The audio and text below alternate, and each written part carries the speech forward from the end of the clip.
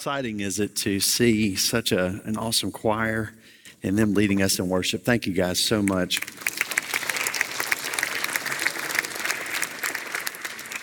I appreciate Pastor Nate and his leadership. I'm thankful for the partnership in the gospel that we have. This past week, he had the chance to lead us as a state. We, here in New Orleans at Franklin Avenue Baptist Church, we hosted the Louisiana Baptist Convention. We had Steve Horn, our executive director, here last week that was preaching. And Pastor Nate, as well as others from over the New Orleans Baptist Theological Seminary. Jamie Dew was leading in God's Word on Tuesday. And so just great representation from our city, from our church. And so we're so thankful for what God is doing. This morning, I want to invite you to turn in God's Word to Haggai. Haggai is a small book of the Bible, so don't be ashamed at all to use the table of contents to find your way there. It's at the very end of the Old Testament. So if you get to like Matthew, Mark, Luke, and John, just turn hang left and head back. It's in between two books that start with the letter Z, okay? So that's where you'll find Haggai. And Haggai is a prophet. He was a man just like one of us, but God was using this man in a very specific way at a very specific time in order to get God's people's attention. Their attention had been distracted and there was a lot of things going on. Part of it was that they had gone through this displacement, a removal, an exile that had taken them out of their land and they had now returned, but things were not at all back to normal. If anything, it just seemed like, complete chaos in comparison to what was. And so they're trying to rebuild and they're trying to rebuild their lives. And in some ways they had, but in the main way they hadn't. They had missed the main point, which was God, and that was the defining mark of who they were as God's people was God, and God being at the center. And that was shown through the neglect of building his temple. And it wasn't just that God is really into buildings and he just really wants a building. A lot of times, and I've kind of acknowledged this through this series, is that sometimes well-intentioned pastors can begin to kind of make it like church buildings, as beautiful as this one is, that's really the modern day application of a passage like Haggai, is how important a church building is and how we need to prioritize physical spaces. That's not really a faithful interpretation. That wouldn't be the point of this because we know that buildings come and go. In fact, this church, just so in case you might be new here, has a long history of moving. This wasn't always the building. In fact, we used to have a building on St. Charles, but even before that building, there was another building at a different location on St. Charles. And that's because buildings come and go, but God remains forever. And the defining mark of God's people is supposed to be God. God is supposed to be the defining mark of his people, that when people look at God's people, what they see is the manifestation of God. What does God look like when he's within a person? What does God look like when he is in control of what these people do? What do their values look like? What are their priorities like? What does it look like when God is God over a person and over a people? Well, they weren't showing that. In fact, they were showing something that would be similar to what it looks like in our lives. There was some service to God, but not necessarily a priority for God. There was some work being done that would be called sacrifices and things that were required in the Bible, but there wasn't really a heart being given over to God. And so that's where we pick up in Haggai. Haggai has helped to motivate the people of God to begin rebuilding the temple. And they're in this process. And while all of Haggai takes place in about a 4-month period, it's now been a minute, about 3 months, when we're going to pick up in verse 10 of chapter 2. And God speaks through Haggai again to God's people to help them to understand another dimension of what he's wanting from them and the importance of his grace in their lives. And so I'm going to invite for you to stand today for the reading of God's word. We stand in honor of God. We want to acknowledge, even in our posture, that it's God who speaks to us through his word. And so hear the word of the Lord today from Haggai chapter 2, beginning in verse 10. On the 24th day of the 9th month, in the 2nd year of Darius, the word of the Lord came to the prophet Haggai. This is what the Lord of armies says: ask the priest for a ruling. If a man is carrying consecrated meat in the fold of his garment, and it touches bread, stew, wine, oil, or any other food, does it become holy? The priest answered, no. Then Haggai asked, if someone defiled by contact with a corpse touches any of these, pointing back to bread, stew, wine, oil, or any other food, does it become defiled?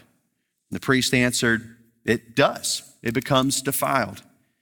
Then Haggai replied, so is this people, and so is this nation before me, referring to Israel. This is the Lord's declaration, and so is every work of their hands, even what they offer is defiled. Now, from this day on, think carefully. Before one stone was placed on another in the Lord's temple, what state were you in?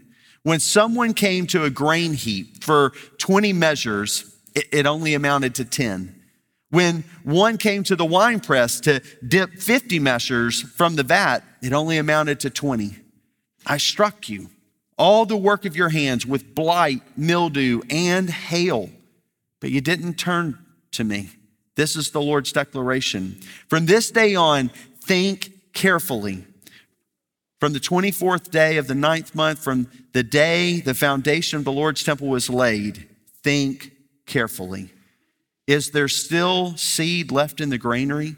The vine, the fig, the pomegranate, and the olive tree have not yet produced. But, hear the word of the Lord, but from this day on, I will bless you.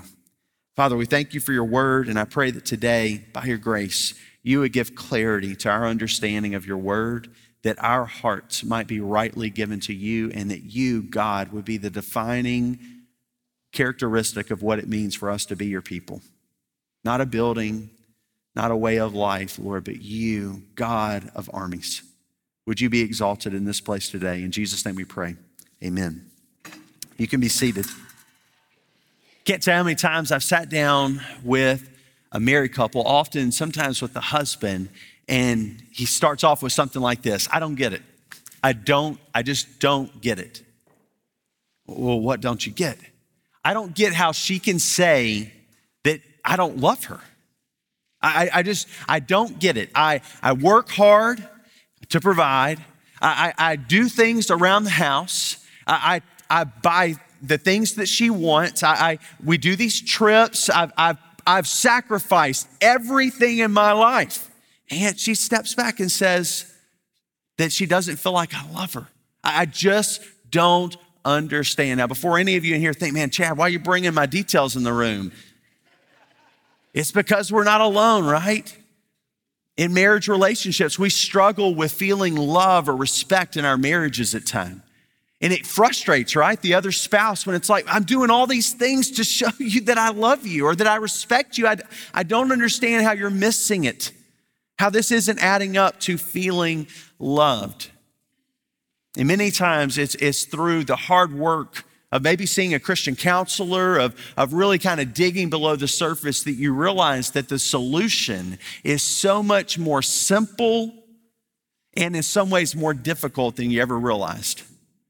That what they need in order to experience your love is something so simple as just stopping all that you're doing and just sitting with them in love and enjoying them and valuing them for who they are. You know, many times we look at how relationships work, and we see that, you know, it's a lot of times that act, that sense of love that our spouse is so desperately looking for, that it's often so difficult to deliver. And if we're not careful, sometimes we can turn then the pages of scripture and look like this and to say, you know, it's kind of like God's like a needy spouse, never satisfied, never really pleased. It's just not enough. Well, can I just tell you, that's not this. That's not how God is. God's not just, you just can't ever do enough. Just not pleased you. Some of you are living that way right now. You kind of always feel like God's just like, it's not enough. It's not enough. You could give God, you know, X amount of dollars, but he'd want $1 more. You could give him X number of hours of service, but he would just want one more. That God is just never satisfied. But can I tell you that in a very important way, there is a similarity here, that what God is after is not just all the things that you can do for him. He is truly after your heart. God wants your heart. He wants the very center of your emotion, the center of your will, the center of your thoughts and your volition. What causes you to do what you do? He is after the very core of your being, of what makes you you. That's what he wants. And can I tell you, that is what he's worthy of. He's worthy of nothing less than the very center of your life, the core of who you are. And that's exactly what he's communicating to his people here. He's after the core of their existence. He wants their heart, soul, mind, and strength, and nothing less. But the people, just like us, were doing some things. They were making sacrifices. And that's exactly what God uses then to get their attention. Look at the beginning of it right here. And let's begin to kind of make our way from this Old Testament passage that precedes Jesus and then his death, burial, and resurrection, and then the establishment of the church, and now the indwelling of his Holy Spirit. So we've got this continuum that we're going to have to go back and forth from, okay? From now, as the New Testament people of God, back to the Old Testament, and to be able to do that in a faithful way so that we make right application of something that's ancient, like Haggai. Well, look at beginning of verse 10. On the 24th day of the 9th month, and we see these little time markers. These are important for Haggai, for us to understand just how tightly condensed this passage is and how the people were needing that constant drip of God's word. Can I just tell you just real quick in passing, that's how you and I are as well. We need the constant confrontation that comes from God's word. That's why it's important for us to be in the condition on a regular basis of being in God's word. My goal for every one of you in this room right now is that you will be a Bible reader, that you will read God's word 4 or more times a week. Notice it said 4 or more. Please don't hear me limiting you to 4 times. But the studies have shown that the most important indicator of whether you'll be a growing Christian or not is if you read the Bible 4 or more days a week. So why? Why would that matter? Because God is constantly confronting you and shaping you and changing you with his word. He's filling your life with his desires and his will and his track record of faithfulness, and it changes you. So be a Bible reading Christian. The word of the Lord came to the prophet Haggai. This is what the Lord of armies, God's reminding them of his control over all things. That's important because at this moment in Israel's history, they're not in the driver's seat of national security. That's somebody else. There's an outside entity that's got rulership over the land, and we see that continuing on all the way till we get to the 1st century. We see Rome kind of in the driver's seat of national security. But God is reminding us that throughout all of time, he remains Lord of armies. He's over all. And so there's nothing outside of his control. Please be comforted with that today God remains the Lord of armies. That when you look at conflicts all around the world and you think about tensions even here in our own United States, please remember that he is Lord God of armies and he has not changed. And so we can rest in his sovereign control of all things. But he turns to the priests. Now the priests played a very specific role that God had ordained in his word. And he asked them for a ruling. And that's exactly what they're invested with the authority to do. Back in Leviticus, we can go to the very place where God says that priests are to make this determination. In other words, there's going to be some gray space where a priest is going to have to make determination about whether this is clean or unclean. And so they're going to have this job they have to do. So Haggai turns to them in accordance with the word of God and he asks them a question. And it's about consecrated or set apart meat. Notice the question. If a man is carrying consecrated meat, that means that this has been meat from an animal that's been sacrificed or given to God. And while many of the sacrifices given to God in the Old Testament would be completely burned up, in other words, you wouldn't go home with any meat. There were some sacrifices that could be made where you would go home with the meat. You would be able to eat of that sacrifice, but it was consecrated holy meat, okay? So then he asks the question. He says, if a man is carrying this consecrated meat folded in the garment, in the fold of a garment, so kind of get the idea of like some butcher paper, if you will, kind of keeping the meat whole, but it kind of comes open. And then he says, and it touches something. It touches bread, or it touches stew or wine or oil or any other food. He's asking the question, does the holiness of that piece of meat, when it touches something else, does that become holy too? Does the holiness keep hopping from one thing to the next? That's what he's asking. And what do the priests say? No, it's not the way that works. The holiness stops with the item that's been consecrated, but that holiness doesn't keep going from item to item.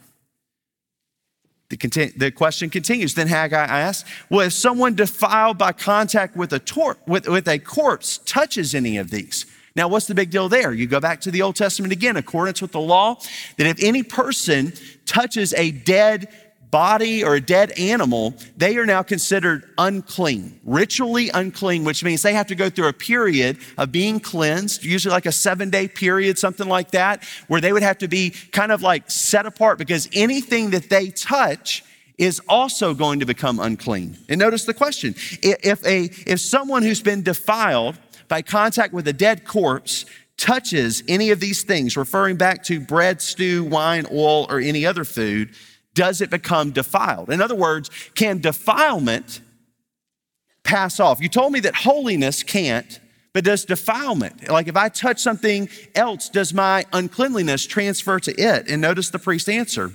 It does. It becomes defiled. Well, isn't this interesting? So cleanliness doesn't spread. Holiness doesn't spread in that same way that defilement easily does. Now, let me just tell you, you already know this in part, and it's not an exact representation, but just think about it this way. If you've got a room full of 20 people and one person walks in with COVID, does the whole room get sick? Very likely, yes. But if you've got a room full of 20 people with COVID and one healthy person walks in, does everybody get well? No, it's not the way that works. We understand this in the realm of communicable diseases. And while this is distinct and not the same, there is this understanding that we work with that like being well doesn't transfer to someone who's sick. But many times, especially if it's viral, what I have can affect a whole lot of people. Did you know that that is actually an illustration of a spiritual truth that's right here in Haggai that carries over for us today as the New Testament people of God? You see, here's a place where we see this really clear. I want you, if you can hold your place in Haggai, to turn over to 1 Corinthians chapter 5. And I'm going to do something I don't often do, which is I'm going to read an entire chapter from this letter, because it's so important for us to see how this often works. That this idea of defilement or uncleanliness, that even in our lives today, what God is saying here, we're going to go back to it to really wrap it up, but I want you to see how it begins to manifest even today in our own lives. Paul, writing to the church in Corinth, these are new believers. These are people that have come from, in many cases, a rough background, worshiping false gods, all of these things, and now they're together as God's people. And Paul is writing to them, and he says this: it's actually reported that there is sexual immorality among you, and the kind of sexual immorality that's not even tolerated among the Gentiles. Meaning, like, this is awful. A man is sleeping with his father's wife, and you are arrogant. Shouldn't you be filled with grief and remove from your congregation the one who did this? Even though I'm absent in the body, I'm present in spirit. As one who is present with you in this way, I have already pronounced judgment on the one who has been doing such a thing. When you are assembled in the name of our Lord Jesus, and I am with you in spirit with the power of our Lord Jesus, hand that one over to Satan for the destruction of the flesh, so that his spirit may be saved in the day of the Lord. Your boasting is not good. Don't you know, listen to this, don't you know that a little leaven leavens the whole batch of dough? It's the very same principle that Haggai is talking about here, is you put a little bit of leaven or yeast, into a batch of dough, and it works its way in, and you're like, well, I can't find it. It's because it's now in the whole thing. A little bit has worked its way into the whole lump. Clean out the old leaven so that you may be a new unleavened batch, as indeed you are. For Christ, our Passover lamb, has been sacrificed. Therefore, let us observe the feast, not with the old leaven or with the leaven of malice and evil, but with the unleavened bread of sincerity and truth. Now, why is he communicating in this way? Why is Paul using this imagery from the Old Testament in order to communicate? Because the principle still remains: defilement spreads quickly. Defilement spreads quickly. That's a truth that you and I need to walk away with today, remembering today, just as it was then, that defilement spreads quickly. Turn back over to Haggai. Notice that what he says, the priest answered, it becomes defiled. And then he wraps up in verse 14. Then Haggai replied, so is this people, and so is this nation before me. This is the Lord's declaration, and so is every work of their hands. Even what they offer there is defiled. God is confronting his people, and he's confronting us again today that we must take uncleanliness. We must take, in our case, sinfulness very, very seriously. Because as it works with COVID, as we all learn, how just one person coming into a group that has a virus can quickly spread it, so it is with sin, so it is with uncleanliness. That when we turn a blind eye, when we tolerate it, when we don't deal with it, it begins to infest the entire body. It begins to get into the whole lump. Or as it is here in Haggai, it began to even impact their offerings. You see, they were coming and they were making sacrifices to the Lord, bringing at sacrifice to themselves, like literally parting with an animal in order to sacrifice it to God. But God is saying, because of the undefilement in your hearts, because your hearts have not been fully given to me, even the sacrifices you are making are defiled.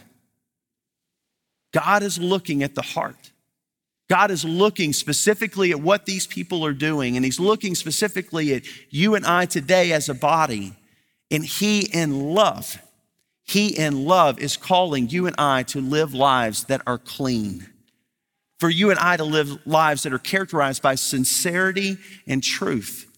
He's calling us to, in love, even deal with one another in a way that causes someone to turn from their sin. You see, that passage there in 1 Corinthians 5, it today to us can feel a little bit harsh of like, hey, if this person's doing something, just get rid of them. We don't need them here. But in reality, what we see then in 2 Corinthians is the restoration of this brother. We see this being reunited because this person has turned from their sinful way and is being returned to Christ through repentance and faith, that they would be restored. Do you see what Paul's doing? He's saying when you do this, you are actually helping a person to come to the Lord, to be restored to fellowship with the Lord, and it is good for the whole body. Defilement spreads quickly, so let us take it seriously. But the passage doesn't stop there. He then turns and says, now from this day on, think carefully. And then he takes them a little bit into the past. Did you know it's okay for us at times to turn our attention to the past, to remember, to reflect on and to learn from? God's wanting his people not to just dwell on the past, to get stuck in the past, to only live in their past, but he is wanting them to learn from their past. He wants them to be able to, in light of what has happened, to not do that again, to not keep going in the same direction. And here's what he says. Now, from this day on, think carefully. Before one stone was placed on another in the Lord's temple, what state were you in? What state were you in? Another way for maybe you and I to think about this is before salvation, through faith in Jesus Christ, what state were you in? Have you thought about that? For a lot of us, it's been a long time that we've been walking with the Lord. But can you just for a moment, in this moment, just think about what state you were in before the Lord entered into your life? Now, if you're here today and you say, I really don't even know what you're talking about, Chad. I don't know that I've had this experience. Then I want you to hang with me for just a moment. We're going to get to what does it mean to enter into a relationship with the Lord. But for the rest in this room, maybe who would say, yeah, I'm a Christian. Yeah, I've asked Jesus into my life and I've given my life over to him. I just want you to just think for a moment, what was the state of your life before Christ? You got that picture? Now, I want you to fast forward just a little bit, and I want you to go to that time in your life, because we've all faced it, when then as a Christian, you began to go down a road that you know you shouldn't have been on. That you started to participate in behavior, whether it was something like gossip, whether it was something like pornography, whether it was something like an inappropriate relationship, maybe it was something with a substance, whether it be food or alcohol or drugs, that even as a Christian, you began to dabble into something that you knew wasn't of the Lord. And I want you to think on that state. What was it like? What was it like? I don't know anybody that once they've left that state, they say, there was actually a lot of really good things about it. No, people don't look back fondly on those moments when then in Christ they have turned from his ways and begun to pursue the flesh. No, they look on it with regret. They look on it with anguish. They look on it in a way that causes them to never want to go back to that again. And that's what God is doing here. These were his people, already part of his covenant, but they have turned from his ways. And he's saying, look at your life and look at some of the state. When someone came to a grain heap for 20 measures, it only amounted to 10.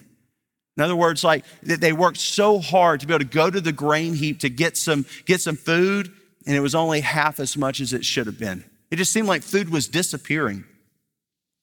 And then when you went to the wine press to dip out 50 measures from the vat, it only amounted to 20. I struck you. God saying, this was me. This was me. We talked about this already, indicator lights on the dash. On your car, when you're driving along, there's little lights that can come on sometimes. Sometimes they're yellow, which means, hey, attention. But then there's also the ones that come on that are red, which means you need to pull over. You need to give attention to this immediately. God is giving indicator lights to his people. He's saying, I did some things that were in yellow to get your attention. You didn't listen. So then I did some things that were red that were meant to stop you in your tracks and have you return to me. And he says, you've ignored them all. You've ignored them all. All the works of your hands with blight, mildew, and hail, but you didn't turn to me. This is the Lord's declaration. From this day on, think carefully. From the 24th day of the 9th month, from the day the foundation of the Lord's temple was laid, think carefully. Is there still seed left in the granary? The vine, the fig, the pomegranate, and the olive tree have not yet produced. What is he painting a picture of? He's saying, I want you to put this day down as a day that you return to me. And now I want you to keep up with what happens when I am in control. When you are rightly oriented to me, what begins to happen? You see, a lot of people have done this down through the ages. I love one of the great heroes of our faith, George Mueller. He was one who was a German who was faithful to the Lord, who had a heart for children and opened an orphanage, and made a decision in his own heart to just look to the Lord for provision, that he wouldn't make known his needs. In other words, if he knew, man, today we need 100 loaves of bread to feed all these kids, I'm just gonna bring that need to the Lord because God loves these children more than anyone, and God can provide. And so he would go to God in secret and say, God, you know our need. You know we need this much bread and this much milk.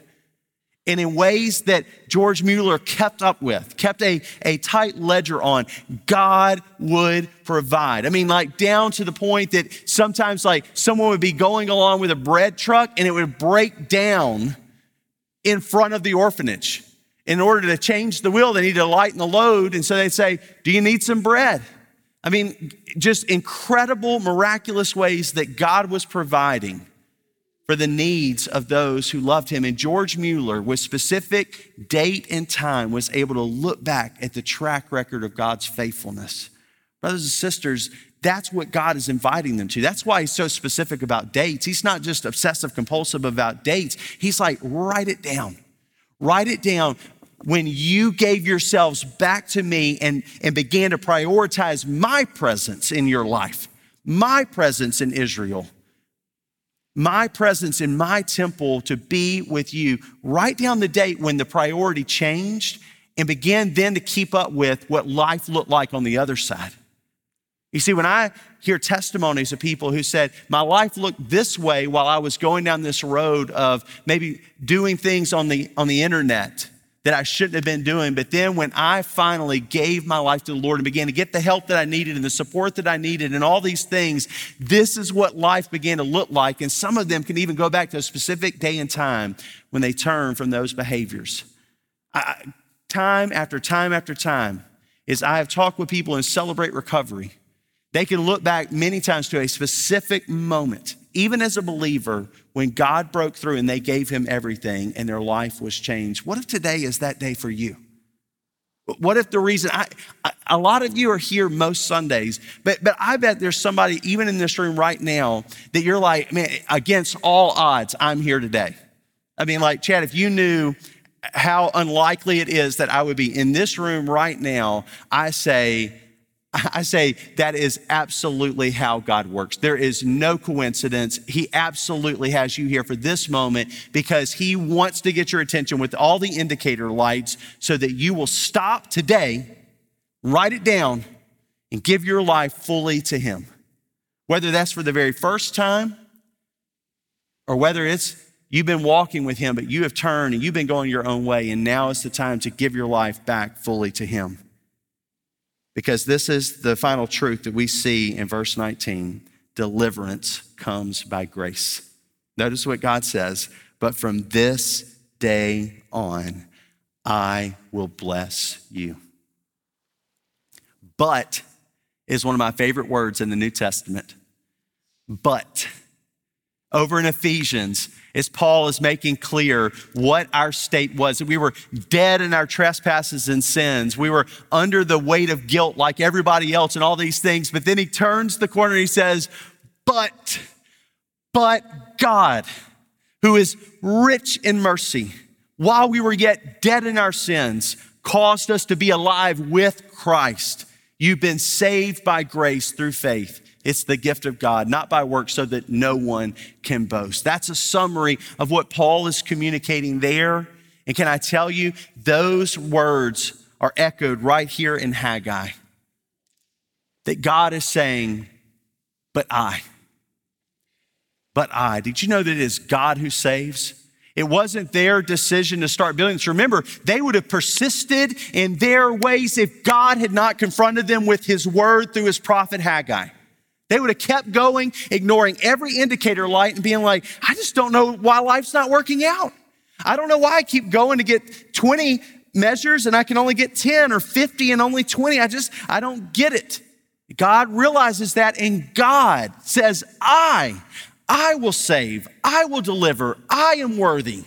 And he gets the attention of his people through his word to bring them back to him. And then here he says, I will bless you. Deliverance comes by grace, and we see that fully revealed in the gospel of Jesus Christ.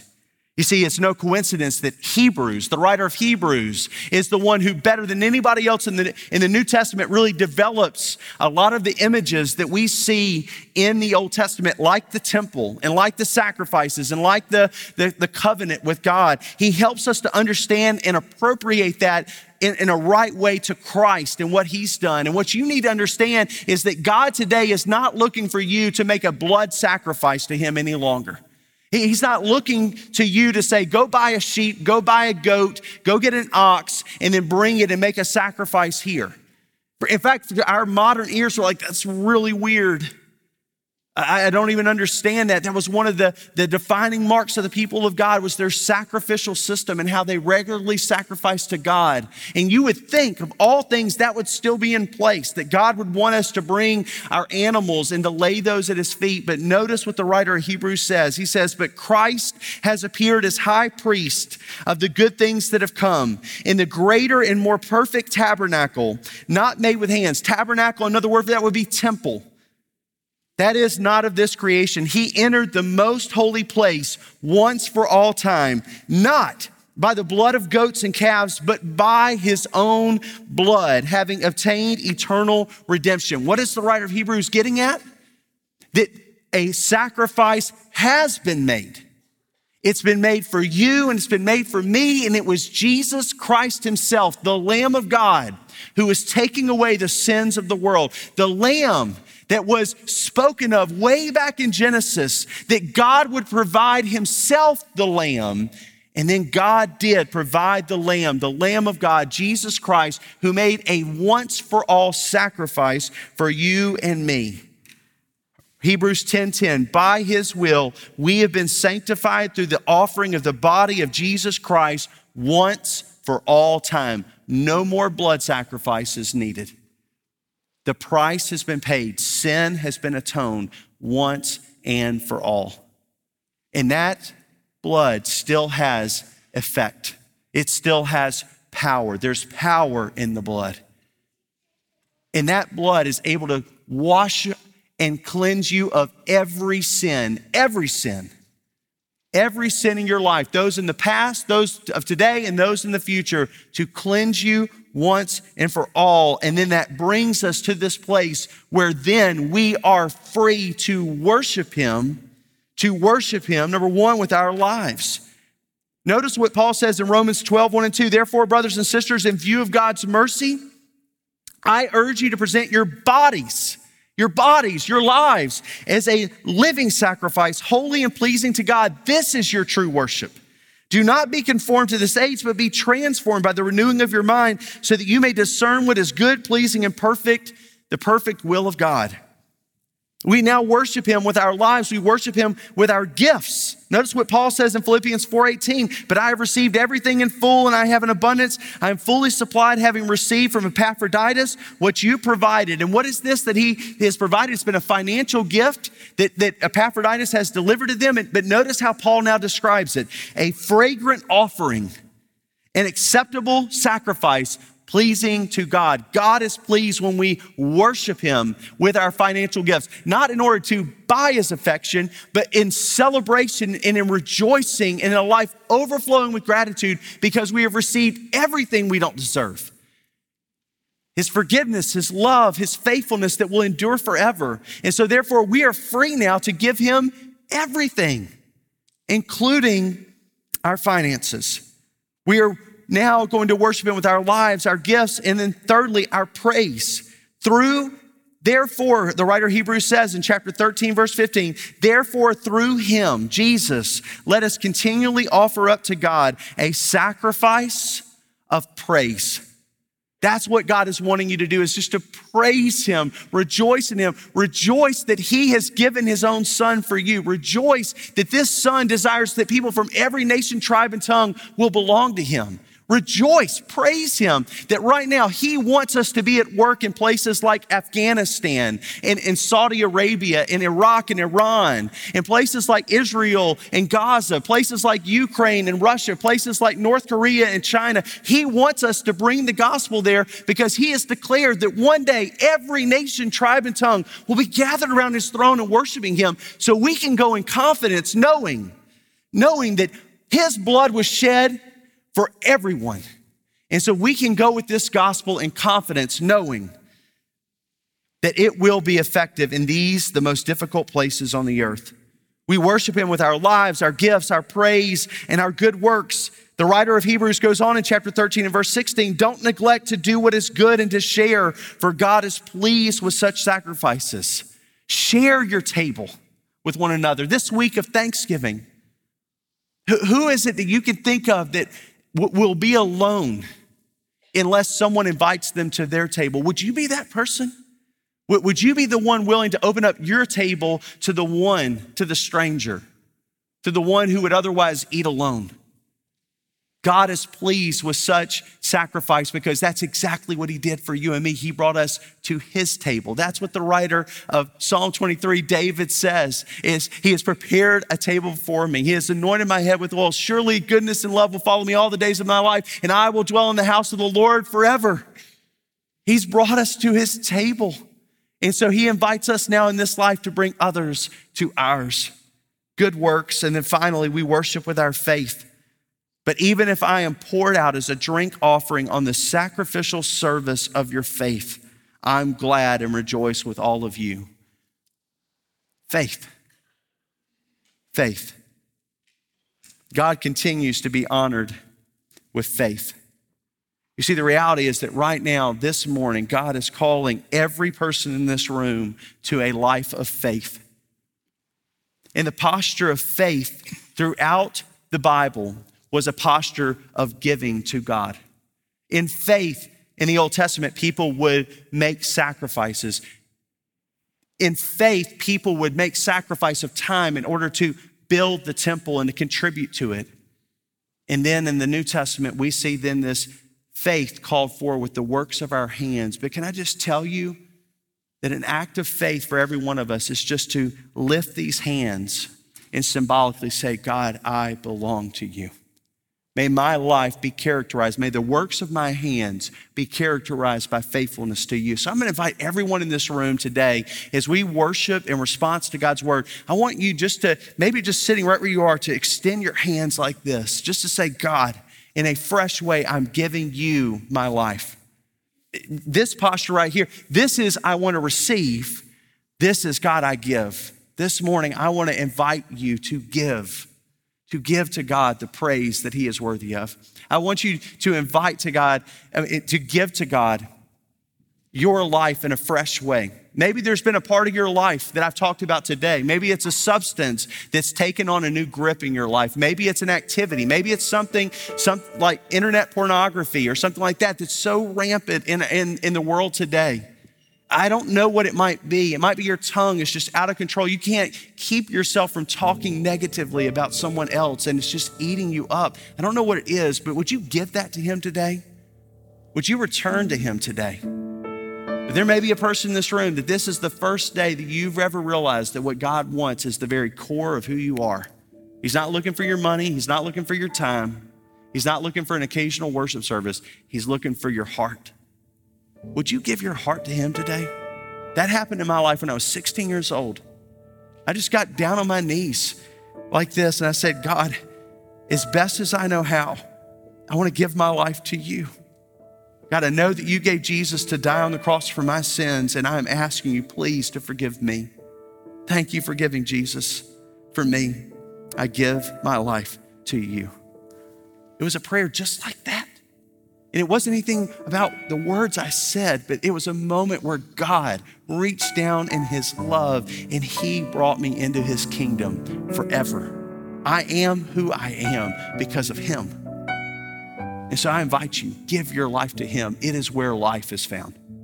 Let's pray. Father, this morning, I pray be a time of worship. That just as you were pleased with the worship of your people, for them to carefully think about their ways, God, I pray that in this moment, we would carefully think about ours.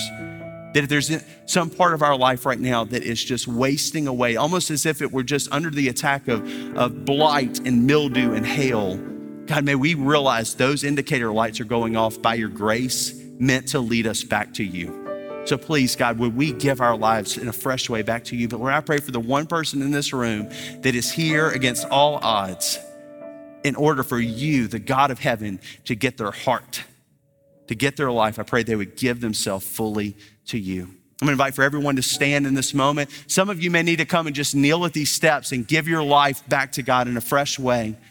Myself, I'll be here. Pastor Noah's right here. We want to be able to pray with you.